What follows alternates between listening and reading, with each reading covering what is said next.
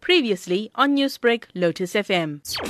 Or capital city Delhi, they have made 81 vaccination sites, of which 41 are in private sector and 40 are in government sector. Uptake of vaccine is very high in private setup. It is not so much in government setup. There is one hospital called Vedanta where vaccine uptake was 100%. So when we discussed with them how they did that, they invited one day before people and asked them, are you coming? And if somebody says, I am busy with surgery, I am busy here, I cannot make it tomorrow, then they immediately invited the next list people. Rather than inviting 100 people, they invited maybe 150 or so and assured that all 100 will be there. In a vaccine which is Covishield, made by Serum Institute, there are 10 doses. And the vaccine Covaxin made by Bharat Biotech, there are 20 doses. So when you open the 10 or 20 doses vial, you must utilize them within 4 to 6 hours. If you don't utilize them, you have to throw away the remaining part of vaccine.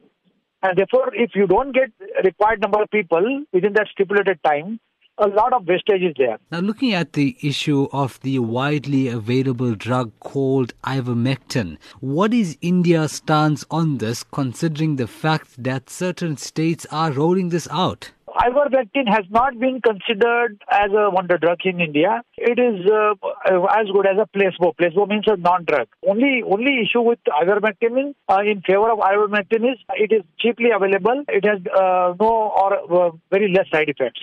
And it can be also used as a deworm. So even if you don't prevent the virus infection, at least you can deworm that person with ivermectin. Now, the government confirmed that 2 post-vaccination deaths had been reported in recent days.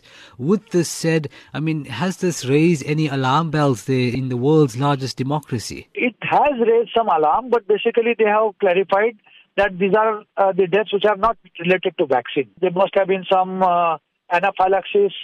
Anaphylaxis is known for any injection, whether it's a vaccine injection or any other injection. But they said that it is not related to vaccine. Now, India began one of the world's most ambitious vaccination programs last week, aiming to inoculate 300 million people of its population of 1.3 billion in the next couple of months. How can other nations follow India's example in this regard? Other nations are in advantageous position, because they can learn from the good and bad practices or success and some failures from Indian practices.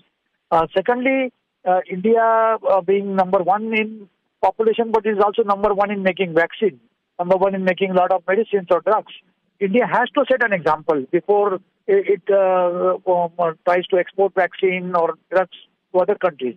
So it establishes some good practices that is bound to be followed by other nations. And out of this 300 million, only 30 million will be rolled out now. Firstly, 10 million for the medical community, which are frontline healthcare givers. And in the next round, there will be non-health frontline warriors like police or home guard people or municipal employees, etc. Newsbreak, Lotus FM, powered by SABC News.